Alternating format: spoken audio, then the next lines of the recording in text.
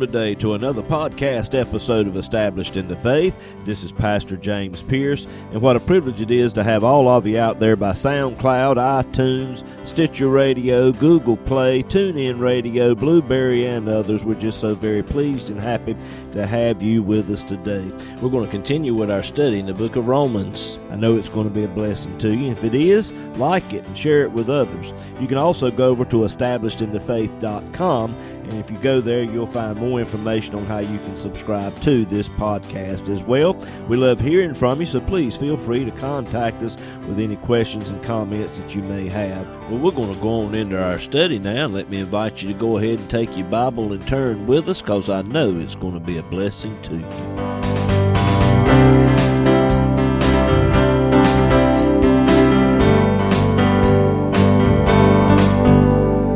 We're in the 5th chapter of the book of Romans tonight. If you have your Bibles, you can turn there. We're going to be dealing with the subject of how sin entered into the world and then how we were reconciled unto God. Romans chapter 5, move down if you will to verse 12. Romans 5, verse 12. The Apostle Paul said, "Wherefore, as by one man sin entered into the world, and death by sin. And so death passed upon all men, for that all have sinned." When you think of sin, you normally think of acts of sin. And we could sit here and for the next hour or so and name one thing after the other that what we think of or consider to be sin. But sin is more than just an act that a person commits. Sin is the actual nature of the human being, and this nature originated with Lucifer. And Lucifer became Satan when he led a rebellion against God. We're going to take a look at that here in just a few minutes. Jesus, when he spoke to the Pharisees one time, he told them, he said, "You're of your father the devil, and the lust of your father you will do." Turn in your Bibles, if you will, to Genesis chapter 1 and verse 1. I know most of you already know that verse by heart. You start out first of the year, I'm going to read the Bible through all the way through this year. You read Genesis 1:1, you get maybe to about the 10th or 12th chapter, and then you back off, and here we go to next year. I'm going to read the Bible through this year. You always get to maybe the 10th or 15th chapter of the book of Genesis, and then it drops off. How many of you have ever done that? Maybe you've got a little more spunk and you've gone through to the book of Exodus or something. How many of you have got that? How many of you have read all the way through from Genesis to Amen? Thank the Lord. That's good. You need to read the Word of God through at least once a year if you can. Genesis chapter 1, verse 1, "In the beginning God created the heaven and the earth." Now, God created heaven first. It's listed first here in this verse. And then He created all of the angels that inhabit it. If we follow down through the first chapter of Genesis, you'll see where He created the earth and then He created the inhabitants. If we use that as the pattern, we can assume that God made the planet heaven, and then He made all of the inhabitants that would inhabit heaven. He created heaven, and then He created the earth. Now, when He created heaven, He created all the inhabitants, all the angels and that sort of thing. We see them, if you will, turn to Job chapter 38. Job chapter 38, verse 4. We see them when God laid the foundation of this world, they were praising God. Job 38, verse 4, "Where wast thou when I laid the foundations of the earth? Declare if thou hast understanding. Who hath laid the measures thereof, if thou knowest? Or who hath stretched the line upon it? Whereupon are the foundations thereof fastened? Or who laid the cornerstone thereof? When the morning stars sang together," that's referring to the angels, "and all the sons of God," notice that terminology, that's also words that pertaining to the angelic host, all the sons of God shouted for joy. So we see all of the angels, when God created this world, when He laid the foundation of the earth, we see all of the angels rejoicing and praising God. So when we read that first verse in Genesis chapter 1 and verse 1, we see in the beginning God created the heavens. He created all the angels. They're praising and worshiping God when He laid the foundation of the earth. All right. When He created the angels, He created Lucifer, which was one of the most beautiful angels that God created. If you will, go to Ezekiel chapter 28. Ezekiel chapter 28 and verse 12, we're going to see just how beautiful Lucifer was. Ezekiel 28, verse 12. Son of man, take up a lamentation upon the king of Tyrus, and say unto him, Thus saith the Lord God, Thou sealest up the sun, full of wisdom, perfect in beauty. Thou hast been in Eden, the garden of God. Every precious stone was thy covering, the sardius, topaz, the diamond, the beryl, the onyx, the jasper, the sapphire, the emerald, and the carbuncle, and gold. The workmanship of thy tabrets and of thy pipes was prepared in thee in the day that thou wast created. Thou art the anointed cherub that covereth, and I have set thee so. Thou hast been upon the holy mountain of God, and hast walked up and down in the midst of the stones of fire. Thou wast perfect in thy ways from the day that thou wast created, till iniquity was found in thee. All sin originated with Lucifer, who became Satan. Mark that verse right there. If you want to know where sin came from, it was founded in Lucifer, and he became Satan. If you will, go to Isaiah chapter 14. We're going to take a look at how Lucifer fell and what caused his fall. We're taking a look at how sin entered into the world. It's all because of Lucifer, who became Satan. Isaiah chapter 14, move down, if you will, to verse 12. How art thou fallen from heaven, O Lucifer, son of the morning?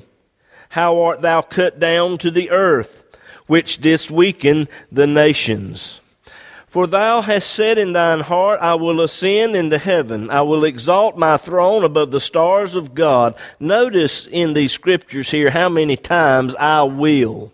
I will, I will. Some 5 times here in this passage we see that term, I will. I will ascend into heaven. I will exalt my throne above the stars of God. I will sit also upon the mount of the congregation in the sides of the north. I will ascend above the heights of the clouds. I will be like the Most High. Yet thou shalt be brought down to hell, to the sides of the pit. Self-will. Self-will. He wanted to be God. It wasn't enough to be in the presence of God. He had to be God. He was the most beautiful angel that God ever created, and he didn't want all that worship going to God. He wanted it going to himself.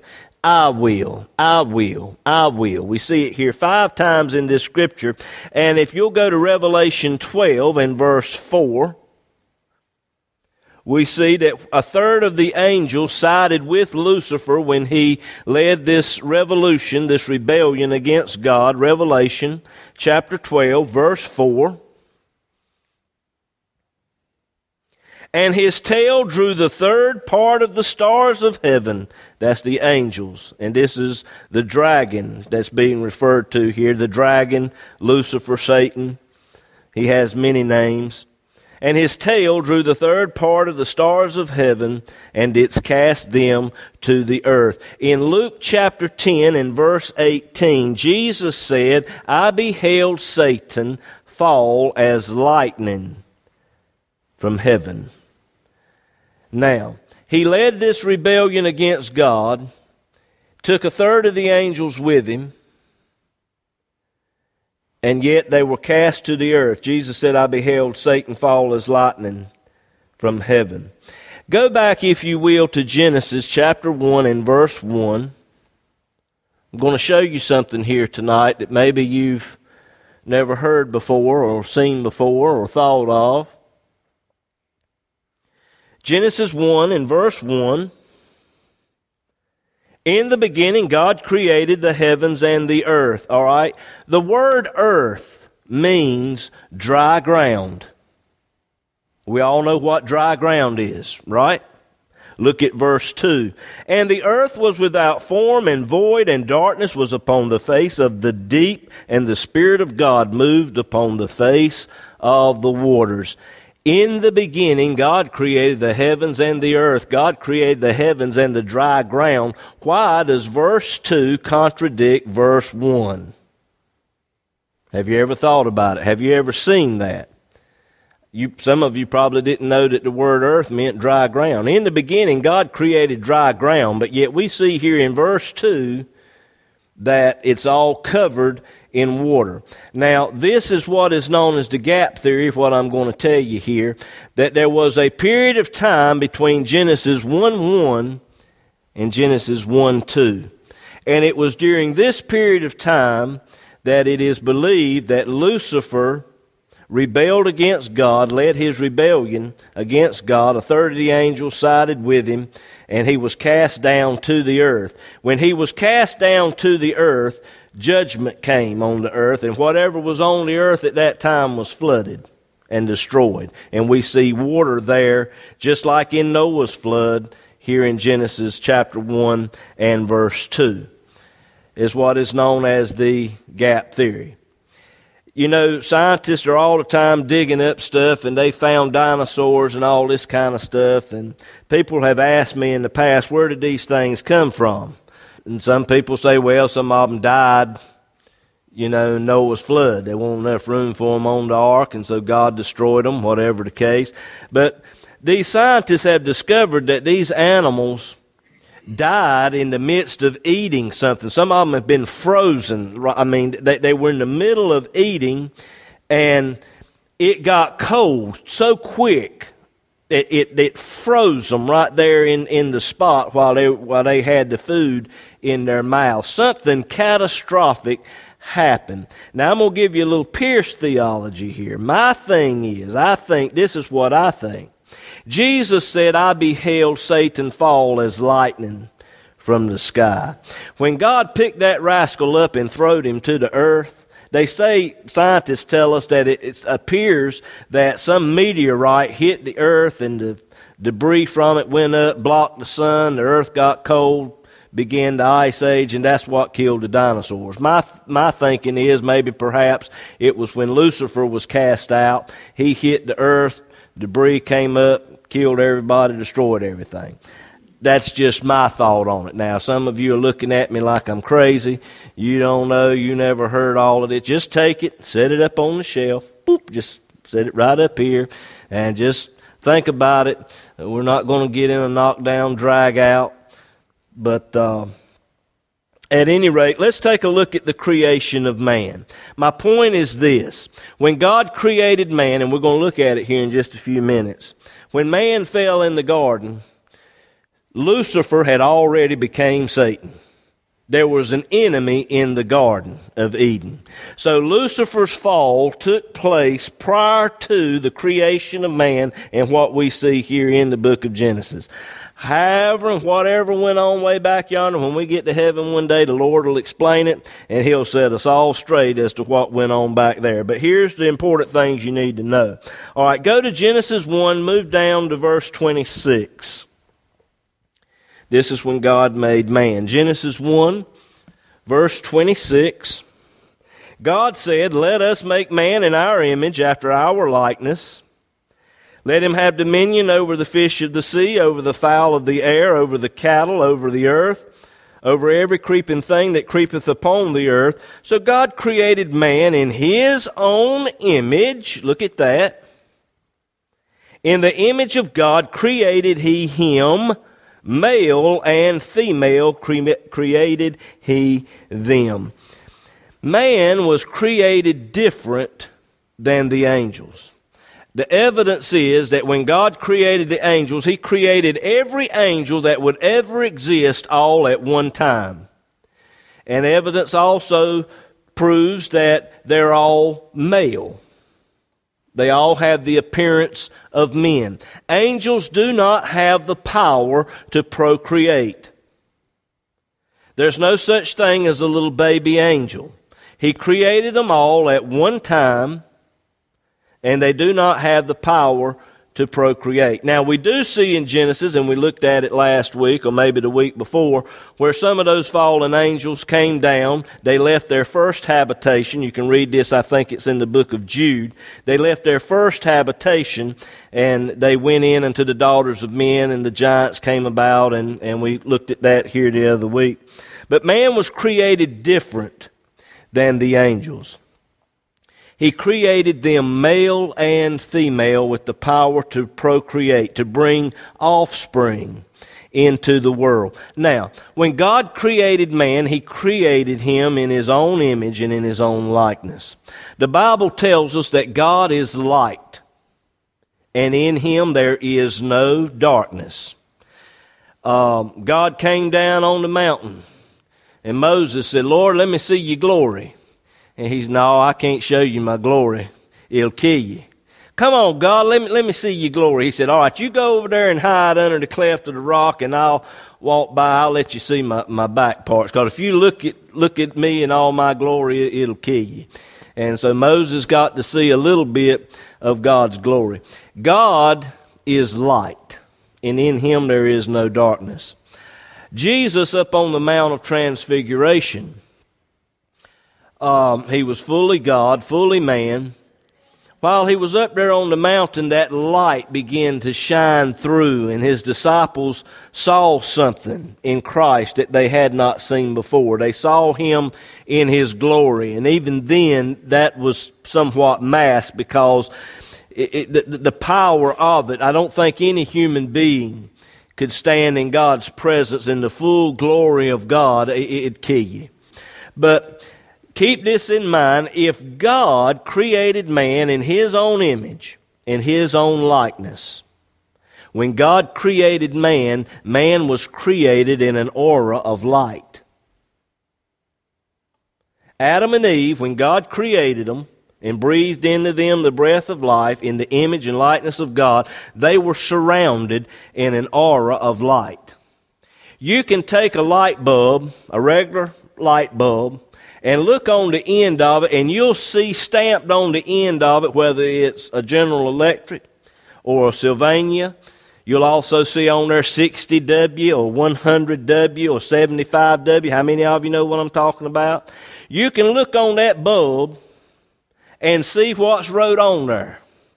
But you go screw that thing into a fixture and turn the light on, and then try to look at it and see what it says on there. You cannot see those details as long as that bulb is lit up. And Adam and Eve was created in the image and the likeness of God. They were covered in an aura of light. They couldn't see each other's nakedness. They couldn't see the details of each other because they were surrounded in an aura of light. What happened when Adam partook of that fruit? We're going to look at it here in a moment.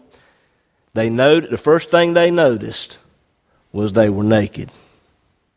Their image and likeness changed. All right. Notice here in the Scriptures, here in the first chapter of Genesis, some 10 times you'll see the phrase used, "after his kind." Look at that. 10 times in the first chapter of Genesis, you'll see that term used, "after his kind." That is God's law. You're not going to see a dog bringing forth a cat, or a dog giving birth to a fish, or anything like that. That's crazy. That's against God's law. A dog is going to give birth to a dog. A cat's going to give birth to a cat. A human being is going to give birth to a human being. That is God's law. That's the way He set it up. That's the way He intended for it to be. Now watch this. God took the man, if you'll go to Genesis chapter 2 in verse 15. Genesis 2, verse 15. And the Lord God took the man and put him in the Garden of Eden to dress it and to keep it. Mark that verse right there, because God put him there to dress the garden and to keep it. Keep it from what? Right there's where God pointed to an enemy. There's somebody here in this world, he's an enemy. He's going to try to take your dominion away from you. He used to be Lucifer, but his name is Satan. Dress this garden and keep it from him. Hold on to your dominion, Adam, and stay away from that tree. That's what he said. Look at verse 16. And the Lord God commanded the man, saying, Of every tree of the garden thou mayest freely eat, but of the tree of the knowledge of good and evil thou shalt not eat of it, for in the day that thou eatest thereof thou shalt surely die. As long as Adam was alive, he had his dominion. But the moment Adam died, he lost it. And Adam died spiritually when he partook of that tree. And of course, we all know the story. When Adam died and he lost his dominion, the very nature of Satan, the sin nature, became that of mankind. He lost the divine nature that God put in Adam in the beginning, breathed into him the breath of life. He lost that and gained what we now call the sin nature, the corrupt nature. And also at the fall, if you'll notice, Adam ate something. He partook of that tree and he ate something. What you eat has a great effect on your body and how you feel, how you do things. Some of you have issues with sugar. If you eat too much of one thing, you go off the deep end, have to go to the hospital and get insulin and whatever. I'm not sure exactly how all that works, but you got to be careful. Some of you do, because of your sugar levels and whatever the case. What you eat has an effect on you. Some of you have to stay away from popcorn and peanuts and that sort of thing, because it affects you. Well, what Adam ate in that garden altered his body chemistry. It was poison. And it changed his body chemistry to such an extent that even his offspring was altered and changed because of one bite of that apple or whatever that fruit was that God said, leave it alone, don't mess with it. When he partook of it, not only did he lose the spiritual part, the light that was covering him, but he also lost part of his anatomy.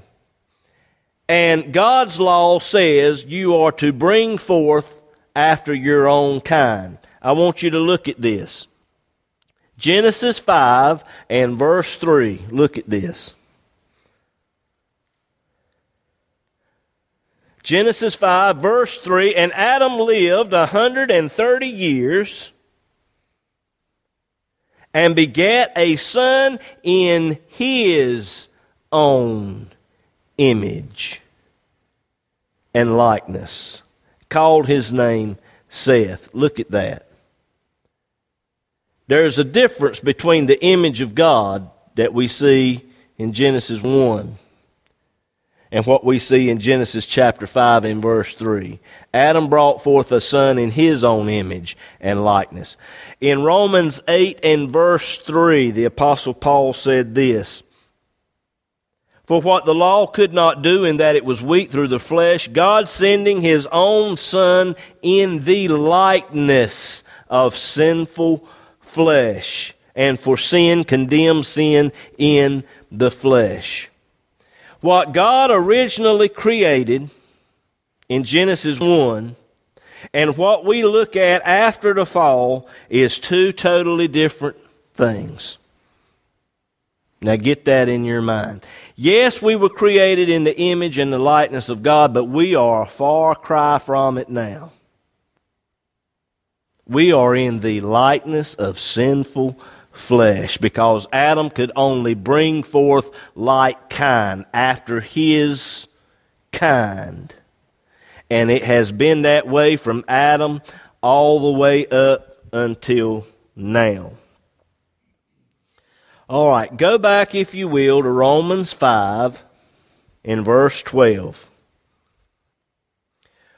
Wherefore, as by one man sin entered into the world, and death by sin.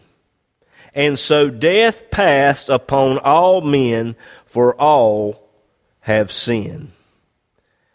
We're not sinners because we commit acts of sin. Now, think about what I've just said. We're not sinners because we commit acts of sin. We're sinners because we're born that way. You follow me? We've all got that sin nature, and we're going to sin. It's natural.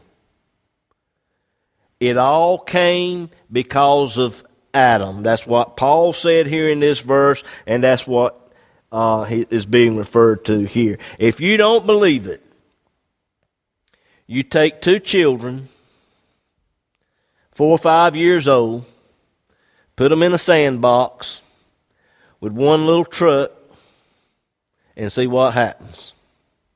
They're going to start to fight over that little truck. When Julie was 4 or 5 years old, she went up in the cabinet and got a Twinkie out of the cabinet when I told her not to. And then when I asked her, "What are you doing?" "Nothing." "What's that behind your back?" "Nothing." That youngin' lied to me. I didn't have to teach that youngin' how to lie.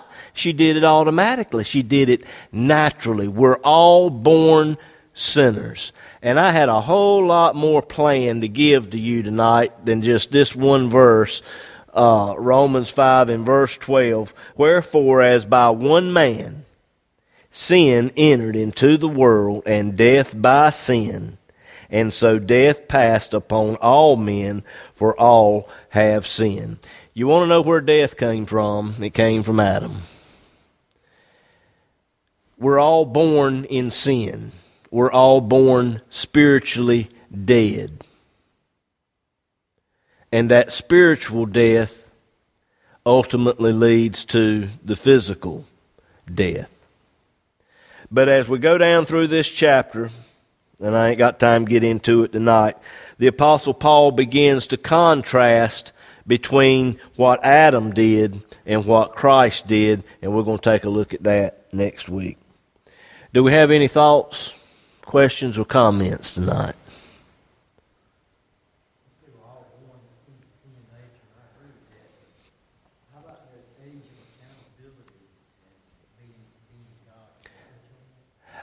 Yes. Jesus said, "Suffer the little children to come unto me, for of such is the kingdom of heaven."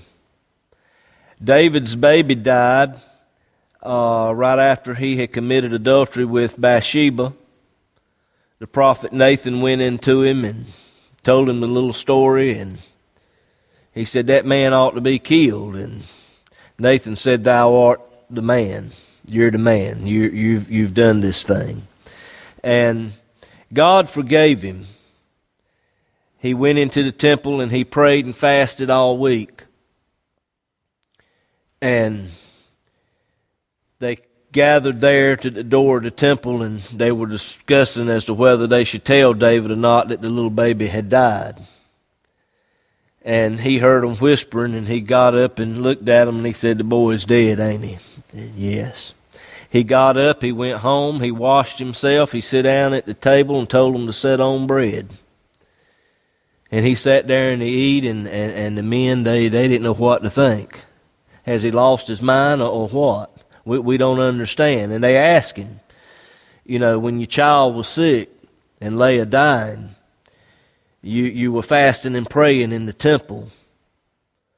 And now that he's dead, you're in here, washed yourself, and you're sitting here eating. We don't understand why you're acting like this. And David made this statement, and he said,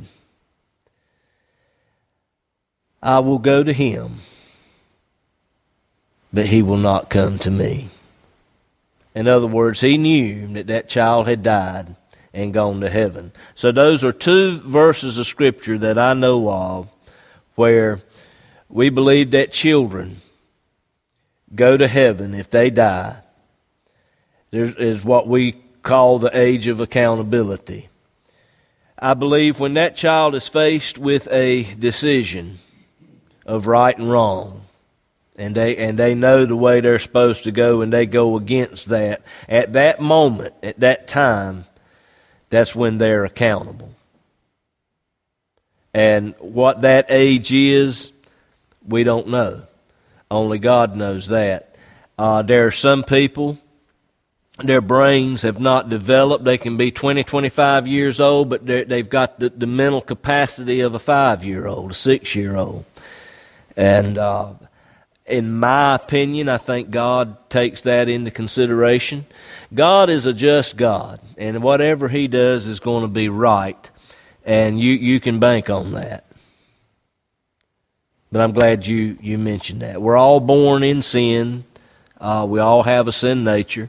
But children are innocent up to a certain point. At some point in time, that child is going to make a decision, and they're going to make the wrong decision, and they're going to, it's natural, it's going to happen. Not a single human being has ever come up to that decision-making time and made the right decision other than the Lord Jesus Christ. And the only reason he was able to do it is because he didn't have a sin nature. Because his father was not an earthly father. Joseph had absolutely nothing to do with the conception of Christ. It was all done through and by the moving of the Holy Spirit upon Mary that night. And Jesus didn't have a sin nature. That's why he was able to live a perfect life and never sin one time. You and I, on the other hand, we're born in sin.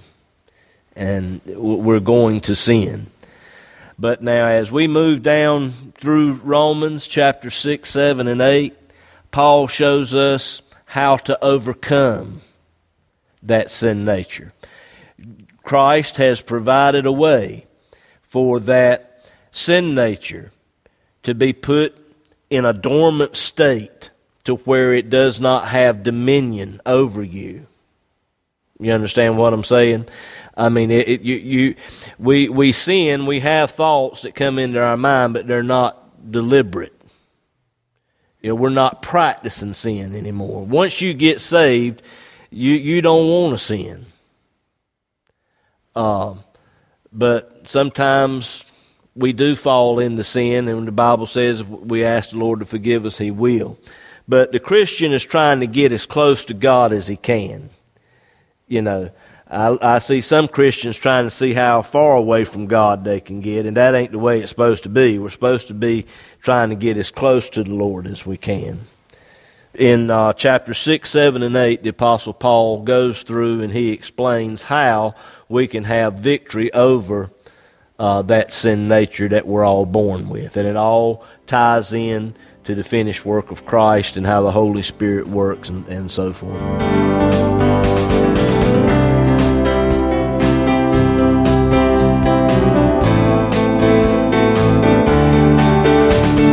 If the program today has been a blessing to you, we hope and pray that you'll share it with others. This podcast has been made possible by the prayerful and generous financial support of listeners like you. To contact us or to contribute to this ministry, go to establishedinthefaith.com, click on the Donate tab. All donations are safe and secure through PayPal. We look forward to hearing from you.